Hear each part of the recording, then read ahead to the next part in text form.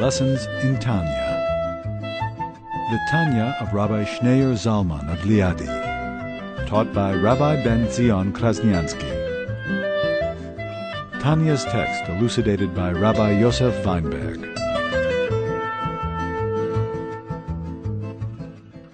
This week and next week we're going to be doing, instead of the regular Tanya, we're going to be doing an essay by the Tzemach Tzedek, the third Lubavitcher Rebbe, on the mitzvah of Avos Yisrael, love your fellow Jew like yourself. Alter Rebbe inserted right in the heart of Tanya, the 32nd chapter of Tanya, Lamed Beis, the heart of Tanya, inserted the whole idea of love your fellow Jew like yourself, because that's the heart of the Torah. So there's a sefer, a book by the Tzemach Tzedek that explains the mitzvah, the reason behind the mitzvah. And just for this week and next, we're going to be doing a little variation. It's from the grandchild of the Alter Rebbe, the Tzemach Tzedek, explaining the mitzvah of love your fellow Jew like yourself, explaining it in depth. So first he starts out with, he quotes the Torah. It says in the Torah, in the book of Leviticus, in the Torah portion of Kedoshim, a Jew is not allowed to hate, you're not allowed to hate your fellow Jew in your heart. That's a negative. And then there's also a positive mitzvah to love every Jew. Like the Torah says, V'ahavta l're'acha kamoicha, love your fellow Jew like yourself. And Rabbi here, he doesn't mention it, but Rabbi Akiva says, this is a general rule in the Torah. This is a great rule in the Torah, a very important rule in the Torah, that leads you to all of the mitzvot in man and man. You're not going to insult them, you're not going to steal from them, you're not going to treat them, they're not going to cause damage to their property, etc. But then Hillel, who preceded Rabbi Akiva, actually added, Hillel said that it's much deeper than that. Not only is love your fellow Jew like yourself a great principle in the Torah, it's the principle that underlies all the mitzvot in man and man, but Hillel said it even took it even a step further. Hillel said, we all know the famous saying of Hillel, one of the most famous sayings of Hillel, the most famous saying of Hillel. When the convert came to Hillel and wanted to convert, he says, convert me on one foot. Give me the entire Judaism on one Madison Avenue line. Just reduce it to a slogan, a one-line slogan. And first he came to Shammai. Shammai threw him down the stairs. He says, are you insulting me? The Torah, which we spent our entire life studying, you want to reduce it to a slogan, a one-liner? He said, you're not serious. He threw him down the steps. But he was serious. How do we know he was serious? Because he wasn't discouraged. And he picked himself up and came to Hillel. Which is why Hillel did not reject him. Because when a non-Jew comes to us and wants to convert, the first thing we have to do is reject them. The first thing we have to do is dissuade them, discourage them. You don't have to be Jewish to be connected. You could be a Noahide. Hillel went straight to the point. Hillel did not try to dissuade him because Hillel knew that he was sincere. How did Hillel know that he was sincere? Because Shammai, he knew what happened to Shammai. The Shammai threw him down the stairs. And he still came back. That means he's for real. So he says, I will teach you the entire Torah on one foot. A soundbite. One soundbite, the entire Torah. What is it? What you hate to be done to yourself, don't do to your friend. This is the entire Torah. And the rest is commentary. That's what Hillel is saying something more than Rabbi Akiva. What? Rabbi Akiva makes sense. This is a great principle in the Torah. This is the underlying principle behind all of the mitzvot in man and man.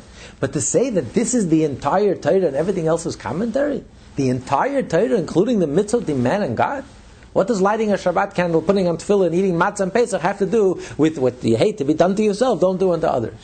What does it have to do with all the mitzvot in the Torah? With offering a sacrifice to Hashem and all the mitzvot in the Torah?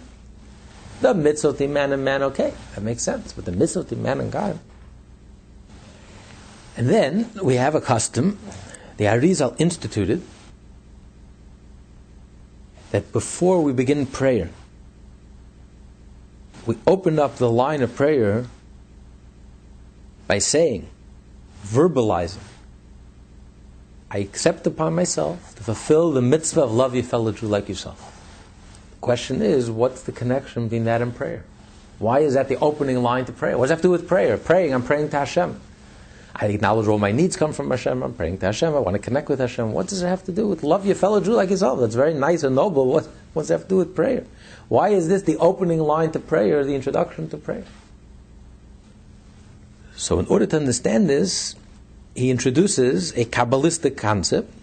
He quotes the Arizal, the greatest Kabbalist that ever lived, the Einstein of Kabbalah.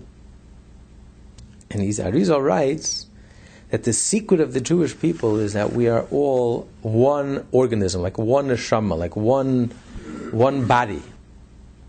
And this is the secret of Adam HaRishon. Adam HaRishon was the soul of Adam HaRishon. Adam contained all of our souls, the souls of the entire Jewish people. He was like an archetype. He contained everything within him. Every single Jew is a specific organ in this body. So Adam HaRishon is like that one organism. Every Jew is an organ. And this explains, Arizal says, this explains how one Jew is responsible for another Jew and one Jew is connected to another Jew. Because the question is, how could you be responsible? How could you be a guarantor? Every Jew is a guarantor for the other Jew. And this is reflected in halacha. A 13-year-old child could make Kiddush for Moses. How can a 13-year-old child make Kiddush for Moses? Because of the principle that all Jews are responsible for each other. So if you have an obligation to do a mitzvah, if it's my obligation, it's my responsibility to make sure you do the mitzvah. So it's in a sense, it's my obligation. Therefore, I am obligated. So when I do the mitzvah for you, I make Kiddush for you, it's as if you're making Kiddush. And therefore, you can fulfill your obligation by listening to my Kiddush. But the question is, when it comes to a guarantor, who can be a guarantor for who? If you needed a loan, you needed a mortgage on your house, and you said that Mr. Ronnie Perlman is going to be your guarantor, the bank would accept it. But if Ronnie Perlman wants to buy a company and he's going to quote you as a guarantor, I don't think it's going to cut it. Because how could you be a guarantor for, he's out of your league, he's a billionaire. So if you say that Moshe Rabbeinu can make Kiddush for us and we can fulfill our obligation, a great tzaddik can make Kiddush, okay, he can be a guarantor for the simple Jew. But that the simplest Jew, the 13-year-old bar mitzvah, he can make Kiddush and he can fulfill the mitzvah for the greatest tzaddik. It makes no sense. But with the analogy of the Arizal, that the Jewish people like one part of one living organism, that's what's true in the body. What's true in the body is that the body is all connected. The toenail hurts, the brain can't think. And many times you cure the brain through a procedure in the foot. By easing the pain in the foot, you affect the brain. It's all connected. It's all part of one living organism. And therefore, the simplest Jew could be a guarantor for the brain. Because the blood circulates, the same blood circulates throughout the whole body, from the brain down to the toenail. It's all connected. It's one entity. So because Jews are one entity, therefore the simplest Jew is just as connected and could be a guarantor to the greatest Jew. And with this we can also explain, he says, how the Arizal on Yom Kippur would sit in shul and say, Ashamnu, Bagadnu, I sinned, I stole, I cheated, I lied, I fornicated. Who is he talking to? He's talking to Hashem. And whom is he kidding? He's standing in shul on Yom Kippur. And you're making a mockery of Hashem? The Arizal said, I sinned, I lied, I stole. It's for all Jews. He's saying it for everybody. They used to say that there's a difference between today and the olden days. The olden times, he says, people told the truth outside the synagogue and they lied in the synagogue. Today's just the opposite. Today, people lie outside the synagogue and they tell the truth inside the synagogue. So the guy thought he was complimenting today's generation. It's just the opposite. In the olden days, people were truthful. In the marketplace, a word was a word. You didn't need lawyers. You didn't need contracts. My handshake, a word is a word. You can take it to the bank. When they came to shul, they said, I lied, I stole, I cheated. A bunch of lies, a pack of lies. What? You never lied, you never cheated, you never stole. Today's just the opposite. In the marketplace, people lie, cheat, steal. When they come to shul, they say, I'm a sinner and I confess, you're telling the truth. So how could Arizal, standing on Yom Kippur, the holiest day, stand in front of Hashem and say all these lies? But the answer is because the Jewish people are one living organism, and therefore, when the toenail hurts, the brain hurts. The brain feels the pain. When something is ill, when the toe is ill, the brain feels it. The brain is the most sensitive part of the body. The brain, all the nerve systems end up in the brain. So the fact that there's a Jew that sins, that Arizal says, I sinned, because we're all connected. I feel that pain. And it's my fault, it's my responsibility. Because a part of this organism is not healthy. Ultimately, it's all connected with the brain. So that Arizal was telling the truth. He can say, Ashamnu, Bagadnu, Gazal. So this is the Kabbalah. Now the Tzemach Tzedek, third Lubavitcher Rebbe, comes and explains, elaborates on this point. It's a Kabbalistic point. And using Hasidic terminology, he says, to understand this, his Adam Marisha, Adam, his soul included the soul of the entire Jewish people, of Klal Yisrael, of the entire Jewish people. There's some generations that were like the brain of the Jewish people, the generation that left Egypt. And yet some generations were like the heart of the Jewish people. We are the soles of the feet, scraping the bottom. We are the bottom, the soles of the feet, the angel of death within the person, the least sensitive part of the body. That's what we are, spiritual. Spiritual mediocrities, midgets. The soles of the feet. In comparison to the generation, the earlier generation of the Talmudic rabbis, generations of the prophets, generation of Maimonides and Rashi, even earlier generations, even later generations, earlier than our generation of the Baal Shem Tov. And that's why Adam was called Adam, because Adam comes from the word Adam Elyon. Adam is a reflection of above, from the one above. Because the Adam is a reflection of the world of Atzilus, the world of emanation, the world of unity. And that's why it says when the Medrash says, when the angels saw Adam, they bowed down to him. They thought he was God. They never saw any creature like man. There's no other creature in the universe that's like man. Because everything in this universe is one-dimensional. Animals are one-dimensional. The animals are always kind. The animals are always cruel. One-dimensional. Angels are one-dimensional. You have the angel Michael, who's kind and loving. You have the angel Gavriel, who's always intense and powerful and filled with awe and awe-inspiring. And then you have the angel of Raphael, which is compassion. Every angel is one-dimensional. Every force in the universe is one-dimensional. There's one exception. Man. Man is a microcosm. We contain the entire universe within us. We're brains, we're intellect, and we're emotions. And emotions, the full kaleidoscope of emotions, one extreme to the other extreme. We have kindness, we have compassion, we have strength and restraint, and we have toughness, and then we have compassion. We're body and we're soul, we're physical and we're spiritual. Anything that exists in the universe is reflected inside of us. Is organic life, we have organic within us. Besides, we have hair and nails that grow, but we also have the part that corresponds to the organic, the emotions. And then you have the animal life, we also have the animal life within us, the life force, the growth, the intellect that roams, that's curious, that's moving around. You have the inanimate, you have every part, everything that's out there is reflected within the person. How is it possible that one entity could contain opposites in such an extreme? And everything could contain everything, a reflection of everything, a slice of life, a slice of everything. This is only within the power of Hashem, because Hashem is infinite and Hashem is undefined. Therefore, Hashem contains everything. And that's why the world of emanation is called a divine world. How can you call the world of emanation a divine world, a world where God emanates 10 sefirot? It's limiting. 10 is limiting. 10 is not 9, 10 is not 11. You're talking about defined defined emanations of Hashem. Hashem's wisdom, Hashem's brilliance, Hashem's kindness, Hashem's compassion, Hashem's strength.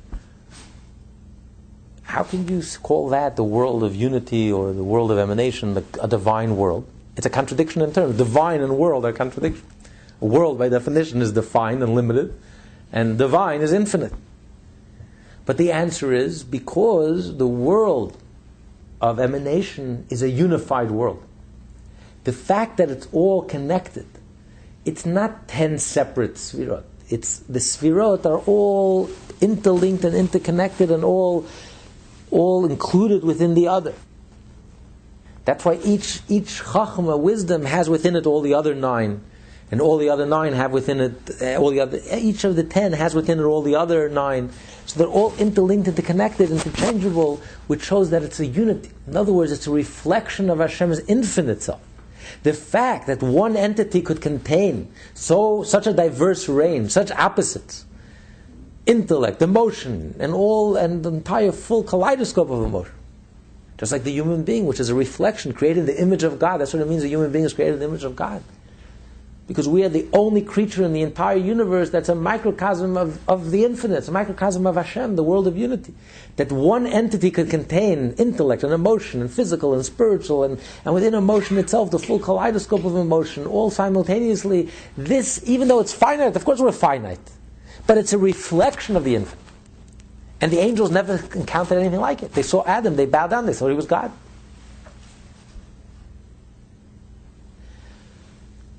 So Adam reflects something godly. His soul was a reflection of the infinite of something godly. His soul was a soul from the world of emanation, from the divine world of unity. And that's the world that the Kabbalists refer to as the world of tikkun. And the world of ma. There are many different ways to write Hashem's name. If you spell out Hashem's name, Yud Kei Vav Kei, there are many different ways to write out. If you spell out the letters, Yud, if you write it out, each letter, if you spelled out each letter separately, Yud is Yud, Vav, Daled. Yud is numerical value of 10, Vav is numerical value of 6, Daled is numerical value of 4. So that's 20. So Yud is 20, numerical value of 20. Then you have Hey. How do you spell out Hey? There are 3 different ways to spell out Hey. I can spell out Hey Aleph. I can spell out Hey Hey. Or I can spell out Hey Yud. Hey Aleph is the least numerical value. Hey is 5, Aleph is 1. So that's 6. Hashem's name has 2 Heys. Yud Hey, Vav Hey. So 2 Heys. Let's say it's Hey Aleph, it's the minimum, so it's 6 and 6 is 12. So what are we up to? 32. We have 20 plus 12, 32. Then Vav. So how do you spell Vav? So you spell Vav. Vav is 6. Vav, Aleph, Vav. That's 13. So 13 plus 32 is 45. That's the minimal. The minimal name of Hashem has numerical value, a minimal numerical value of 45. If you spell it Hey Hey, instead of the Hey Aleph, you spell Hey Hey. Hey Hey is 10. So you have 2 Heys, that's 20. 20 and Yud, so that's 40. And then you have Vav. Vav is 12. So it's 40 plus 12 is 52. That's the name Ban. The Kabbalists refer to as Hashem's name as the name Ban, which is also the numerical value of Behema, animal.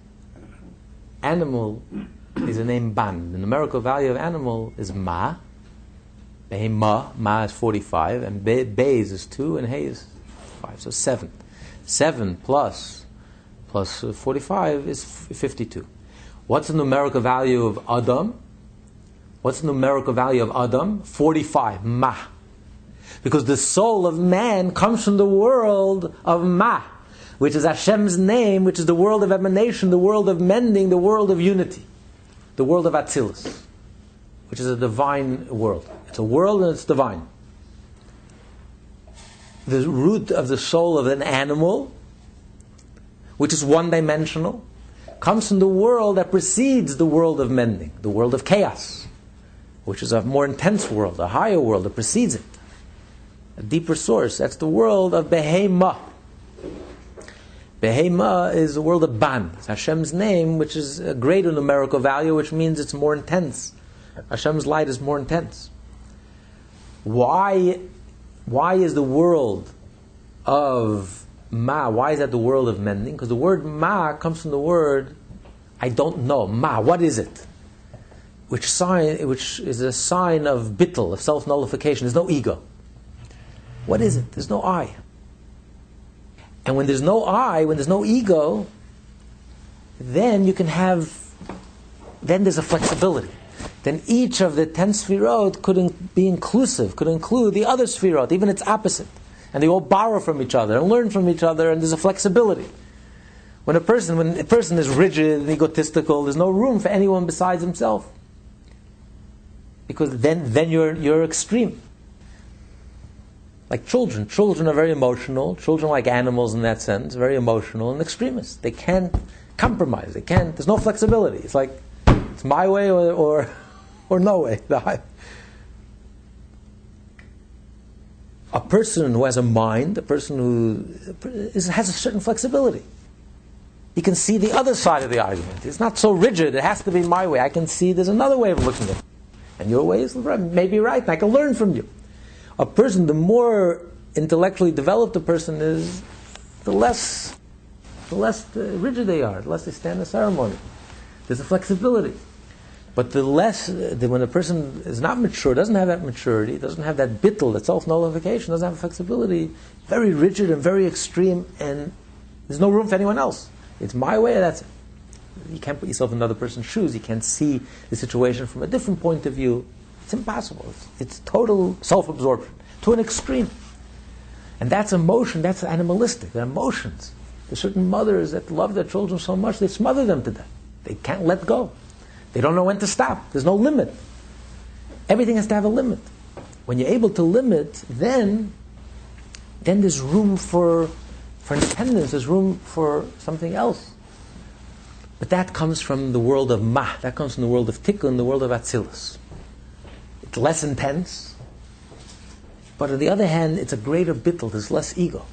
And therefore, there's a tremendous flexibility and interrelationship and interconnection, and each one incorporates its opposite and learns from each other. And that's the beautiful world of blending, the beautiful world of mending, the world of Tikkun, the world of Atzilus and emanation. And that's the source of man's soul. That's why man is able to contain opposites within. He's not one-dimensional. While animals are one-dimensional, angels are one-dimensional. Holy animals. We say in Davnei, Chayes HaKodesh, holy animals. Because it's a love which is like animalistic in a sense. Holy, but it's animalistic. It's one-dimensional, very intense, very powerful, but there's no room for anything else. So therefore, that ability to be able to blend and to be able to mix and to be able to, that flexibility comes from a result of that bittul, from that reflection of the infinite. Because a person, that bittul, therefore you're able to absorb the infinite and you're able to contain even opposites. So the soul of man, which is able to contain opposites, is really a taste, a reflection created in the image of God. We're a reflection from that unity, from that divine unity. And therefore, all souls, the Jewish people, which are all included in the soul of Adam, are all connected, just like the human organism. The human organism, even though the human organism is so diverse, you have a brain, you have a heart, you have a liver, you have hair, you have toenails, 248 limbs, and 365 veins, and yet it's all interlinked, it's all interconnected. It's one, there's a unity. The blood pulsates throughout the whole body, the same blood circulates and travels throughout the whole body. It's the same blood. Because there's a unity. It's all interlinked, it's all interconnected. There's no politics in the human organism. No one is arguing who's the president and who's the king and who's the boss, and it's all one. They're all in this together. Even though a heart is a heart and a liver is a liver, but they're all connected. They're all in this together. Each learns from the other. Each depends on the other. Each respects the other, and each one feels as if they're indispensable, and they are, to the whole. But they all feel they're part of a whole, all part of something larger than their own individual identity. And therefore they all connect with each other. And if you cure one part of the body, it brings a healing to the rest of the organism. But who senses this unity? It's the brain that senses this unity. That's why the brain is the command and control center of the whole body. That's why all the nerve systems end up in the brain. The brain senses all the pain. Toenail hurts. It's the brain that feels the pain. Why? Because the brain, in addition to being one specific organ, the brain, first and foremost, the brain senses the whole. The brain senses that the body is a holistic, one indivisible organism. Not a liver and a heart, and each one doing their function, and there's no connection. The brain senses that the whole is greater than the sum total of its parts. That every organ in the body is part of something larger than themselves. The brain is larger than being just a brain. The brain is part of one whole. And it's the brain's job to instill that sense in every organ of the body. That the liver should realize, I'm not just a liver, an isolated liver operating in isolation. I am part of a whole. And the heart should realize, I'm not just being a heart. I am part of something larger than the heart. And the brain should realize, I'm not just being a brain. I am part of something larger, in the eyes and every organ in the body. That I'm part of that whole, of that unity. So that's the mission of the brain, to instill, and that's why the brain connects and interlinks all the organs in the body. And it unites, it brings a sense of unity to the entire organism. And that's why the brain senses all the nerve systems ends up in the brain. And the reason for that is, why is the brain the command and control center? Why is the brain sense the whole? Because ultimately, where does the child come from? The child comes from the brain of the parent, of the father. The sperm is really a concretization which originates, spiritually, which originates from the brain of the father. The sperm is really originates from the spine, but it originates from the brain of the father, which is why the parent gives everything they have to their child. Blind parents are able to give birth to children who see. But they give everything they have. You give your whole essence, you put into that sperm. It's not like a teacher-student relationship. The student has to come with his head before he steps foot into the classroom. And the teacher can teach him. A parent gives his child a head. He gives him his head. You give everything you have, you give to your child. You give yourself to your child. Because it all originates from your mind. And therefore the mind of the child is really connected to its source. It senses that source, and it senses that sense of wholeness, that sense of unity. So even though the human organism is divided into so many different parts, down to the toenail, but nevertheless, it's the brain that senses the whole. And therefore, that explains why the Arizal, who was the brain of the Jewish people, he was the Rebbe of the Jewish people, he was the Moses of his generation, he felt the entire Jewish people. So if there's one sinner in the end of the world who sinned, he felt that pain. And he can honestly say, come to Shul and on Yom Kippur, turn to Hashem and say, Hashamnu, I stole and I lied and I fornicated and I did all that. Arizal. Because that Jew's sin is my sin. Because we're all connected. We're all one. And it's the brain that ultimately feels the pain. More so than the individual organ. And ultimately the brain is responsible. The previous Lubavitcher Rebbe once said, he says, when you slap a child misbehaves, you slap a child. Where do you slap the child? You slap him on the panim, on the face. Why do you slap the panim? It was usually the hands that did the mischief. Why are you slapping the face? What did the face do? The poor cheek. Why are you slapping? Because the face it's the head's responsibility. If the head was a head, you wouldn't allow the hands to be attacked wild. Ultimately, whose responsibility is it? When the Jewish people are not living up to their potential, whose responsibility? Ultimately, it's the head's responsibility. That's one of the reasons why the high priest, someone who murdered someone accidentally, had to stay in the city of refuge till the high priest passed away. Because in a certain sense, the high priest was responsible. Because were he to be a genuine tzaddik, how can he allow someone in his generation, how could something so terrible happen in his lifetime, in his generation? But this explains, at least to my mind, why Hasidim are trying to get every Jew involved. Because if you think of it like one organism, the whole organism has to be on track in order for other things to happen. Like Mashiach.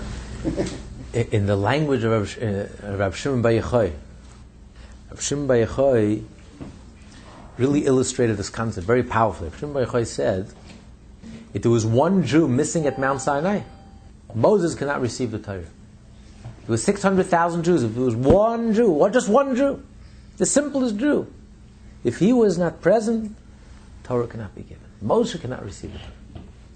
And he gives a very vivid example, the whole concept of Jews are responsible for each other. He says, imagine everyone's going on a cruise, a very expensive cruise. So one person rents out the cabin on the bottom of the boat, and he decides to drill a hole in his cabin. They come to him and they try to stop him. He says, wait, it's my cabin, I paid for it, I can do whatever I want. It's a free country. I paid full price for it, it's none of your business. I'll do as I please, I'll live as I please. No, imagine how foolish that sounds. You go under, we all go under. We're all in this together, we're on the boat together. So, Jews are responsible for each other. What one Jew does privately, alone, he thinks to himself, it's my life. I own my life, I control my life. It's none of your business. It's none of your business. What happens to that Jew affects the entire Jewish people. So if we're sitting at a Seder and we're enjoying the experience, and we're spending Shabbos and we're enjoying it, we're studying Torah and we're luxuriating in the fact that we're observant and we love it and we're connected and we enjoy it and we appreciate it and we can't get enough of it. But then you go down the street and there's a Jew who's totally unaware, ignorant, alienated, distant, maybe even self-hating. You can't say something, you can't wash your hands and say, it's none of my business. I'm learning Torah. I'm lost in the sea of Talmud. What do I care? I have to worry about God's world? It's my responsibility. I saved myself. I saved my family. Like Noah, a non-Jew, I saved my family. So the world is going to hell. What's my problem? I'm safe. My family is safe. It's none of my business. Let Hashem worry about His world. That's not a Jewish response. That's good for Noah. Noah is a non-Jew. But it's not good for a Jew. Because Jews are all responsible for each other. Jews are all connected. If there's one Jew missing, then we're all missing. We're all lacking. We're all crippled.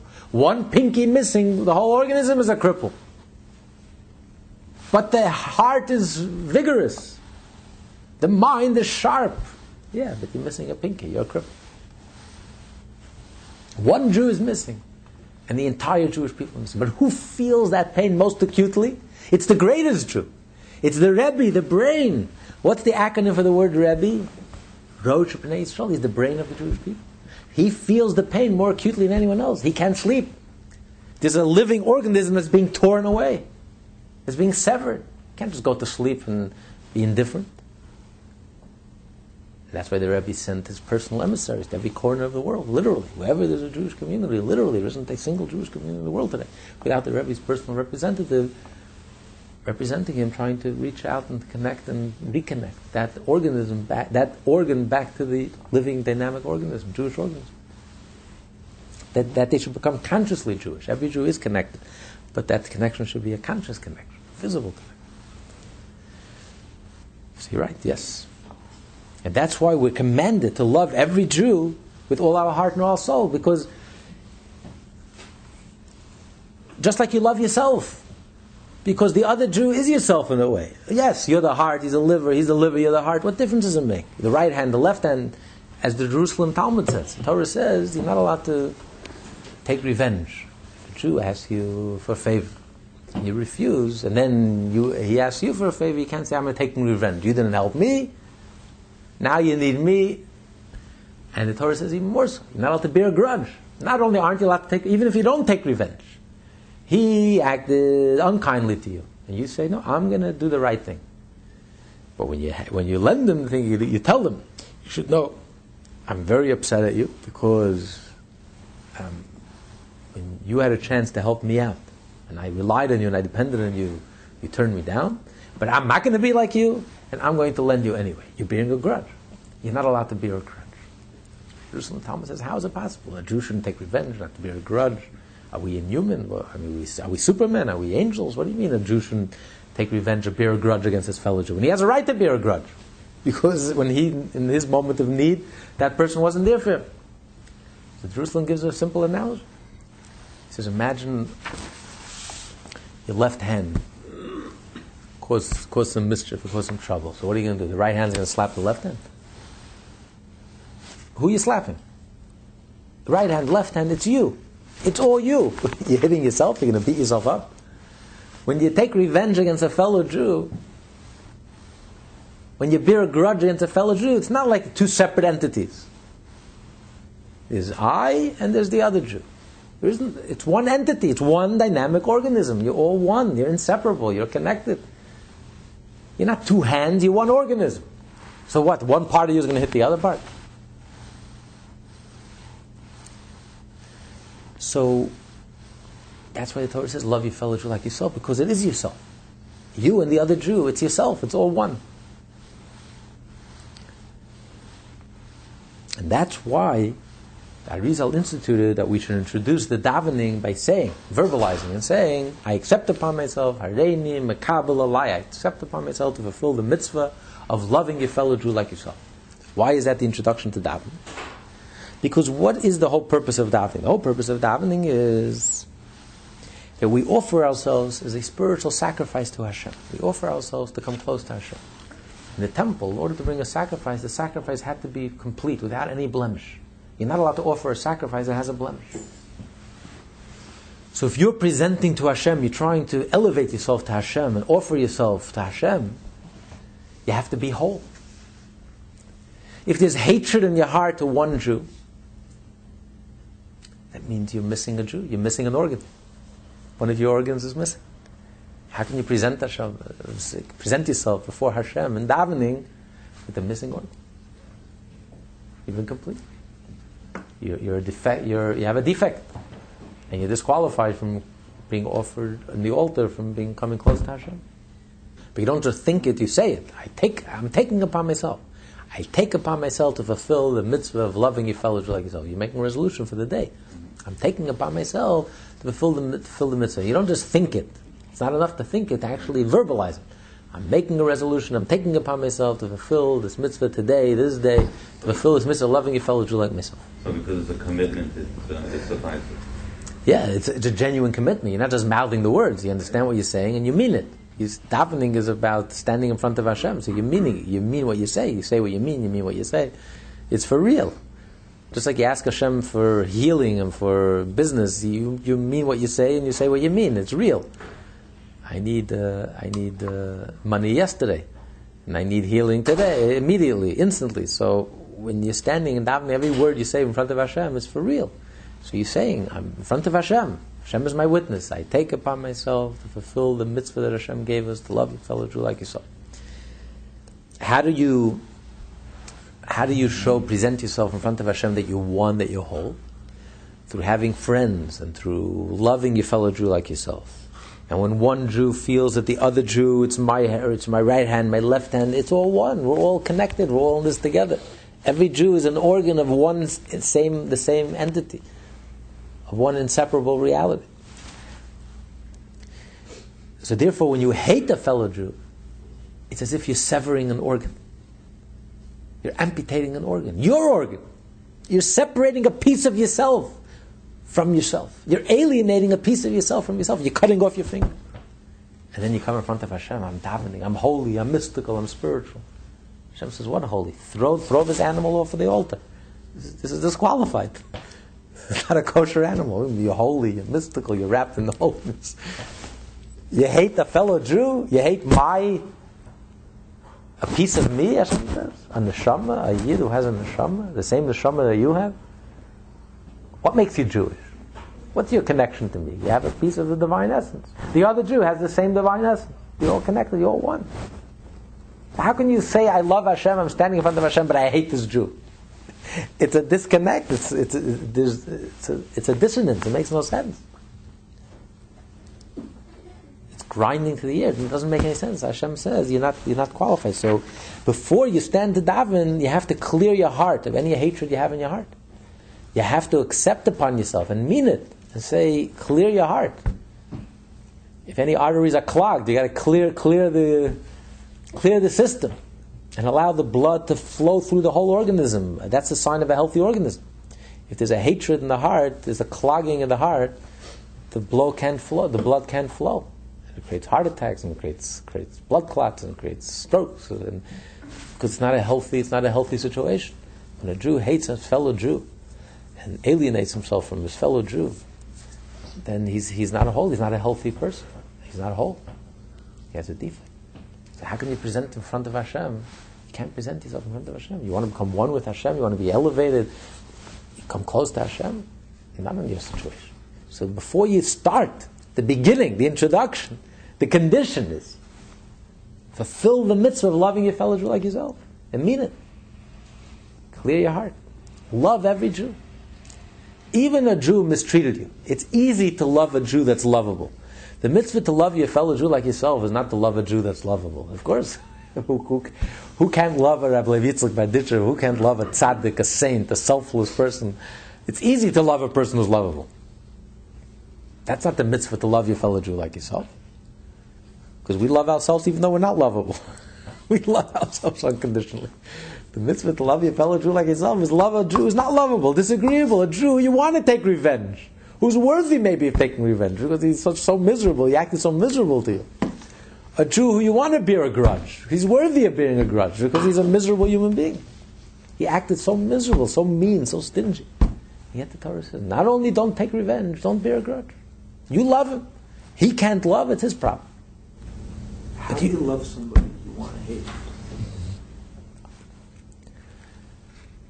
So, firstly, in Judaism in general, the mitzvot are not about things that are natural and instinctive. If everything was natural and instinctive, you wouldn't need a mitzvah. A mitzvah means, naturally, I wouldn't love this person, or instinctively, I wouldn't love this person. And yet, the mitzvah states, treat them with respect, treat them in a loving way, anyway. That's the superficial answer. The deeper answer is because the good news is that the love already exists. It's there. It's like in a family. Jewish people are family. We're all one. We're all connected. And there are moments of truth. During the 6-Day War, there were I think 30 parties in Israel before the 6-Day War. And that moment of truth, Jews united like one. There was no parties, there was no right, there was no left, there was no middle, it was just one. Jews all around the world united as one. It's a tremendous unity.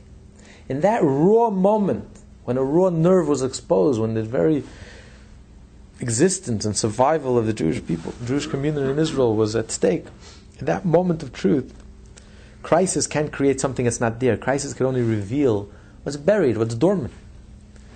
So that unity emerged and surfaced. But that unity exists all the time. The non-Jew sees it. The non-Jew looks at a Jew as one. They don't differentiate. Religious, not religious, self-hating, not self-hating. You know, you'll get a first-class ticket to Auschwitz and you'll be in the back. But you're all going to the same direction, the same place.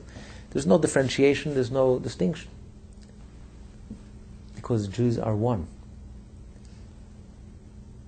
So the good news is you don't have to create something that's not there. You just have to tap in and reveal that truth. Just connect with that truth. Connect with the Jew within inside of you. If you connect with the Jew inside of you, you'll see the Jew inside the other Jew also. And just like the Jew within inside of you is a divine spark, nothing to do with your effort, your achievement, your accomplishment, your religiosity, your intensity, your mystical bent. It's innate, it's inherent, you're born with it, it comes from Hashem. We're His chosen people. The other Jew has it equally.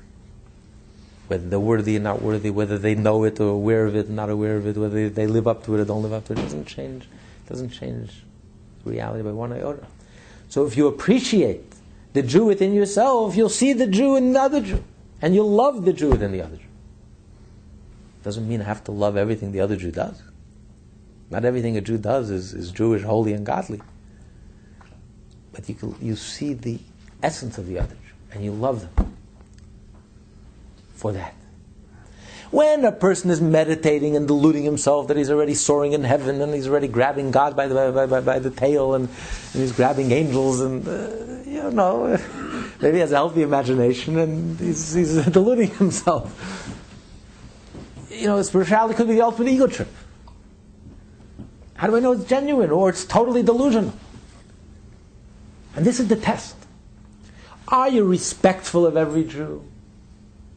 Are you kind to every Jew?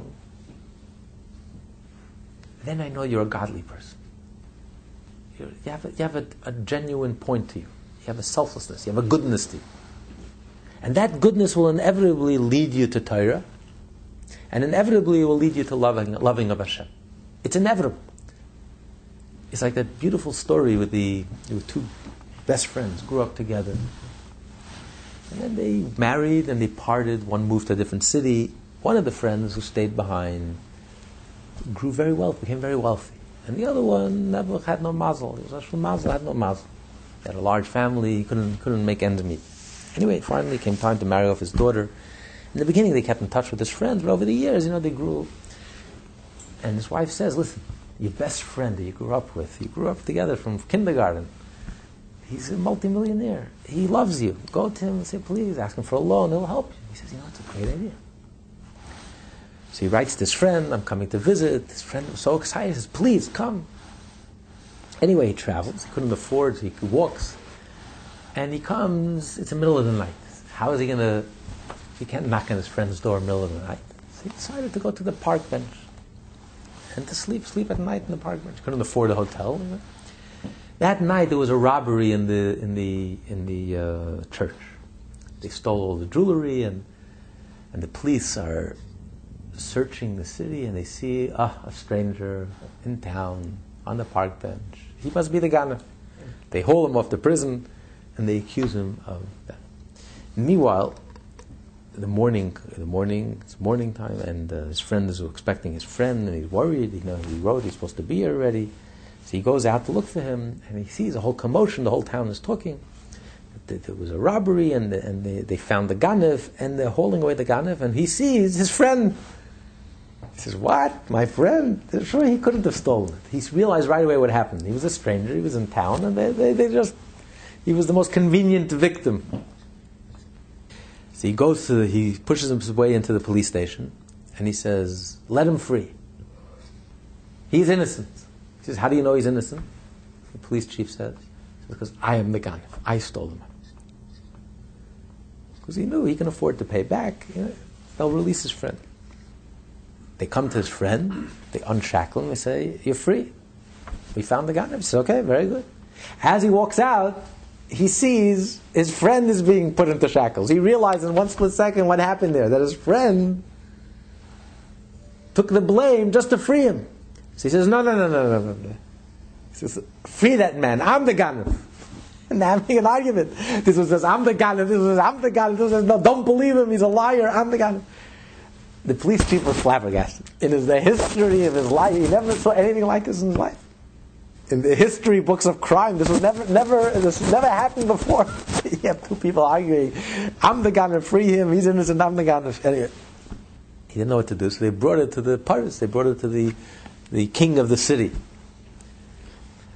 And he listens to both sides, and he says, listen, I'm freeing both of you. Because one thing I'm certain of, I can swear on my mother's life that neither of you stole any of it. Anyone who can be so selfless and be so kind and considerate and good and affectionate and caring, I know for sure none of you could even steal a penny from anyone. It's not even a question. All I ask of you is one thing.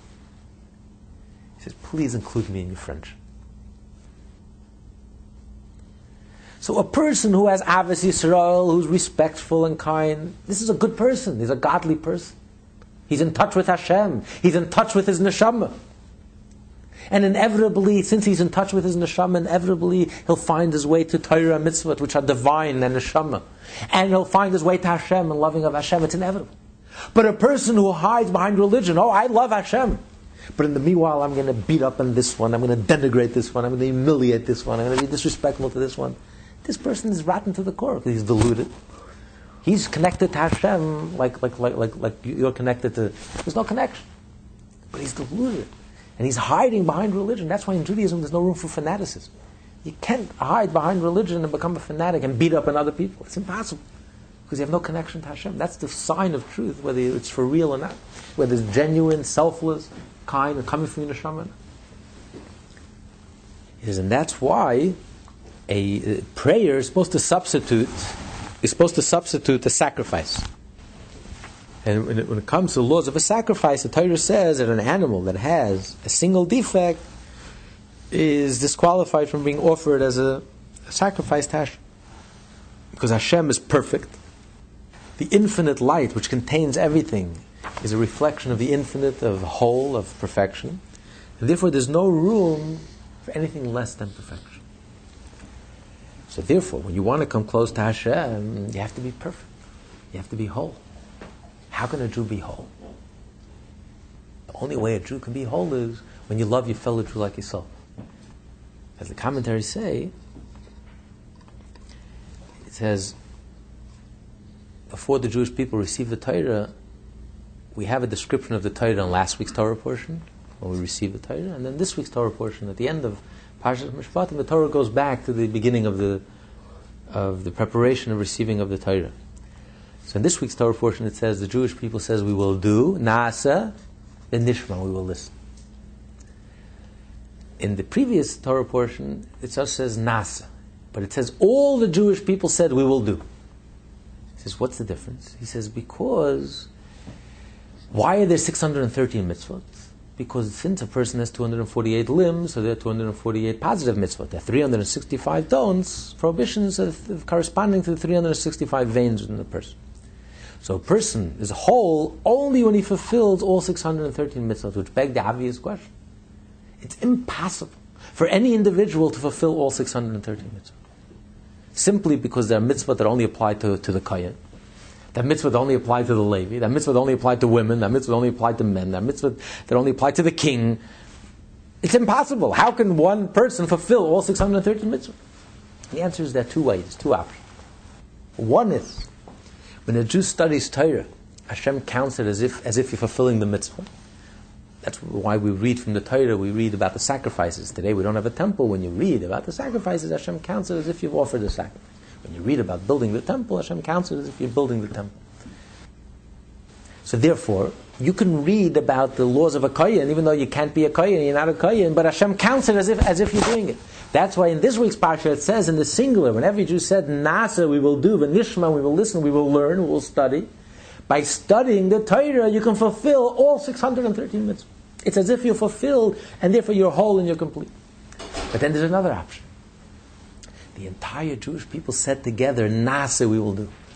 Because since Jews are all responsible for each other, Jews are all connected with each other, therefore, when the king does a mitzvah, he's not just doing it for himself, he's doing it for the entire Jewish people. When the kohen does a mitzvah, since all Jews love each other and respect each other and all are connected with each other, are responsible for each other, so when he does a mitzvah, it's as if all of the Jewish people did the mitzvah. So when a Jew is connected with the other Jew, then the Jew is whole. He can present himself before Hashem as being a whole person. In Pirkei Avos it says, you don't judge a fellow Jew until you've been in his position. Actually, the Alter Rebbe, we'll get to it in Tanya. The Alter Rebbe explains it beautifully in the Tanya. The Alter Rebbe explains because we are quick to judge and to condemn that bum, that lowlife. But the truth is, if you want to be honest with yourself, what would you do in the same position? Imagine, it's hard for us even to imagine. Imagine a rapist, a murderer. We can't even imagine because we don't have such temptations. But obviously this person must have such overwhelming temptations. So you want this person to control his rage, to control his temptations, to control his uncontrollable urges and instincts. So ask yourself honestly, do you control your own rages and your own instincts? Do you have to struggle on that level?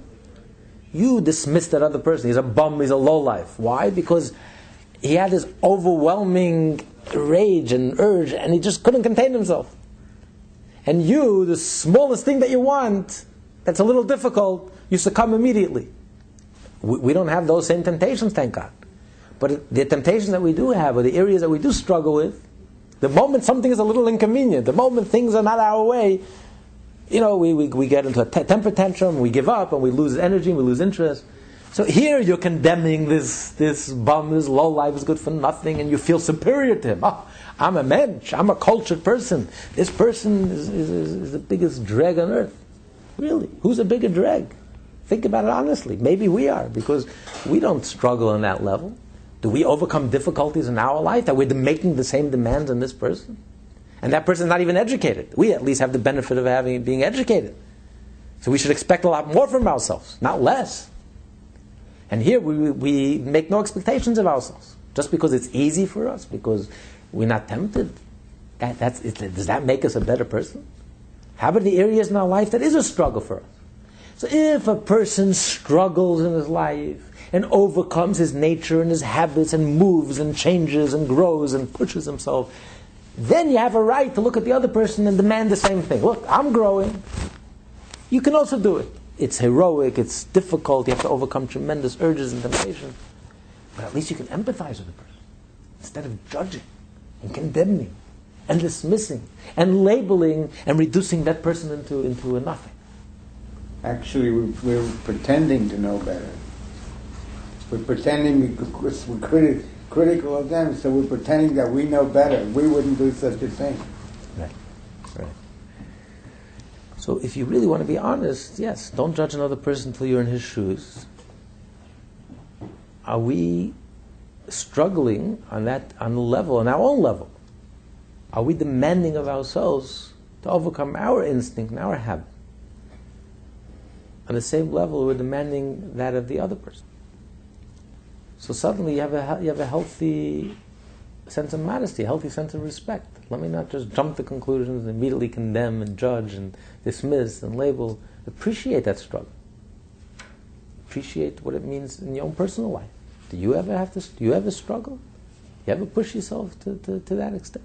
Even close to that extent? So if we're not superficial, we won't be so superficial about the other person. So yes, it is one of the most difficult. It is the most difficult. Of all the mitzvahs, the most difficult.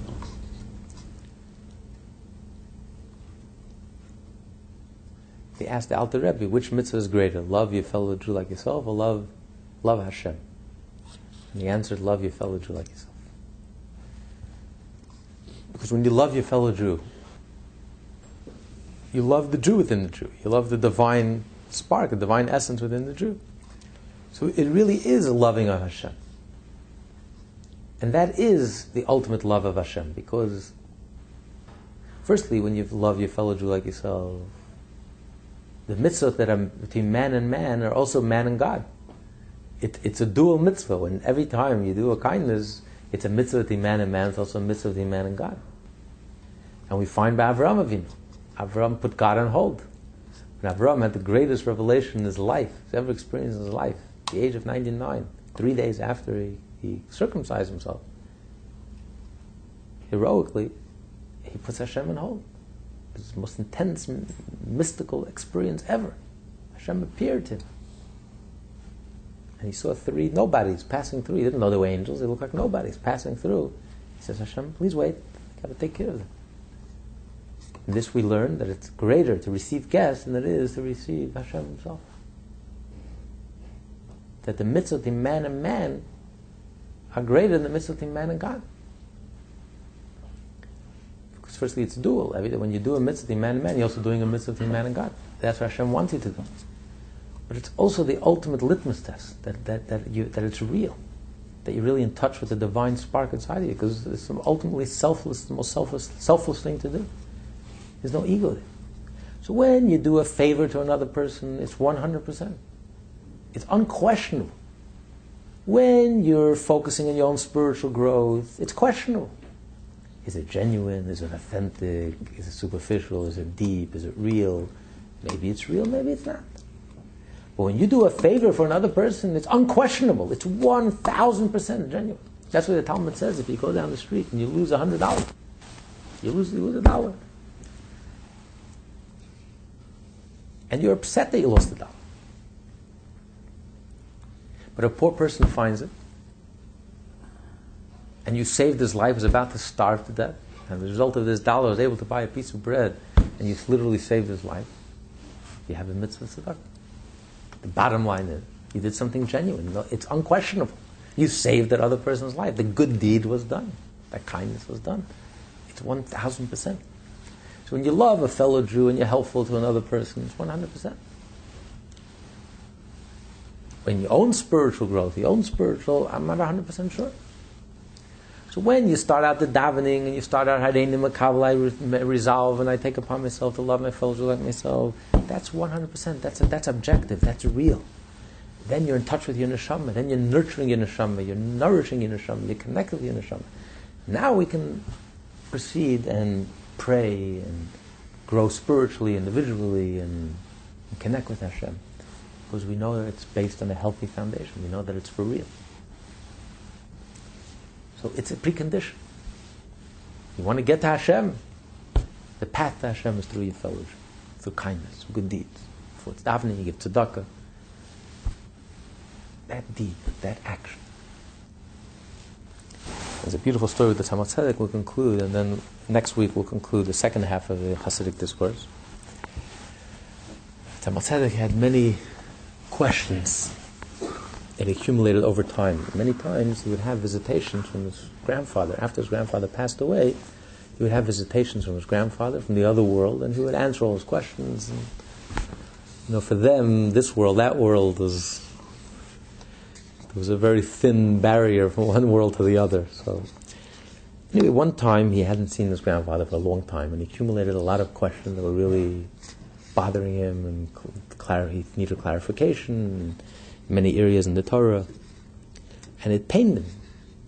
He felt as if a distance, that he's pining for these intimate moments when his grandfather will reveal himself to him and continue to teach him just like he did in his lifetime.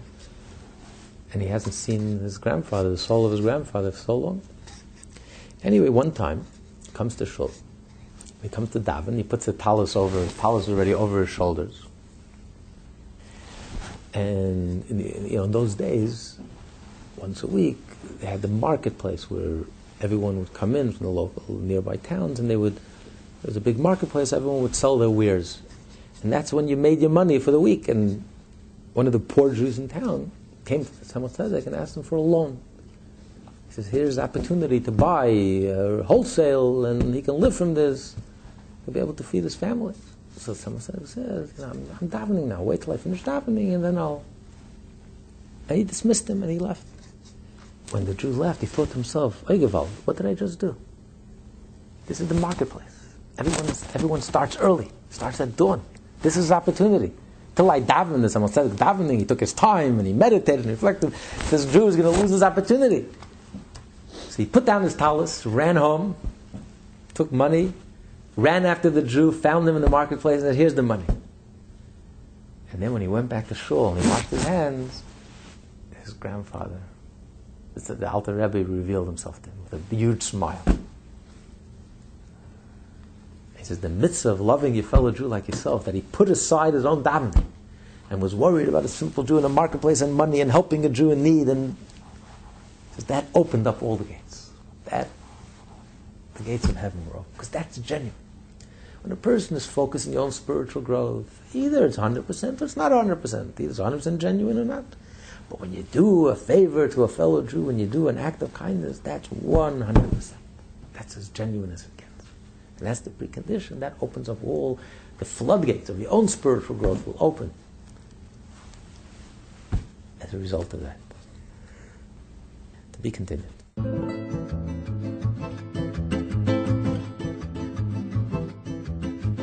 Lessons in Tanya, taught by Rabbi Ben Zion Krasniansky. For more Tanya study, please visit our website at www.lessonsintanya.com.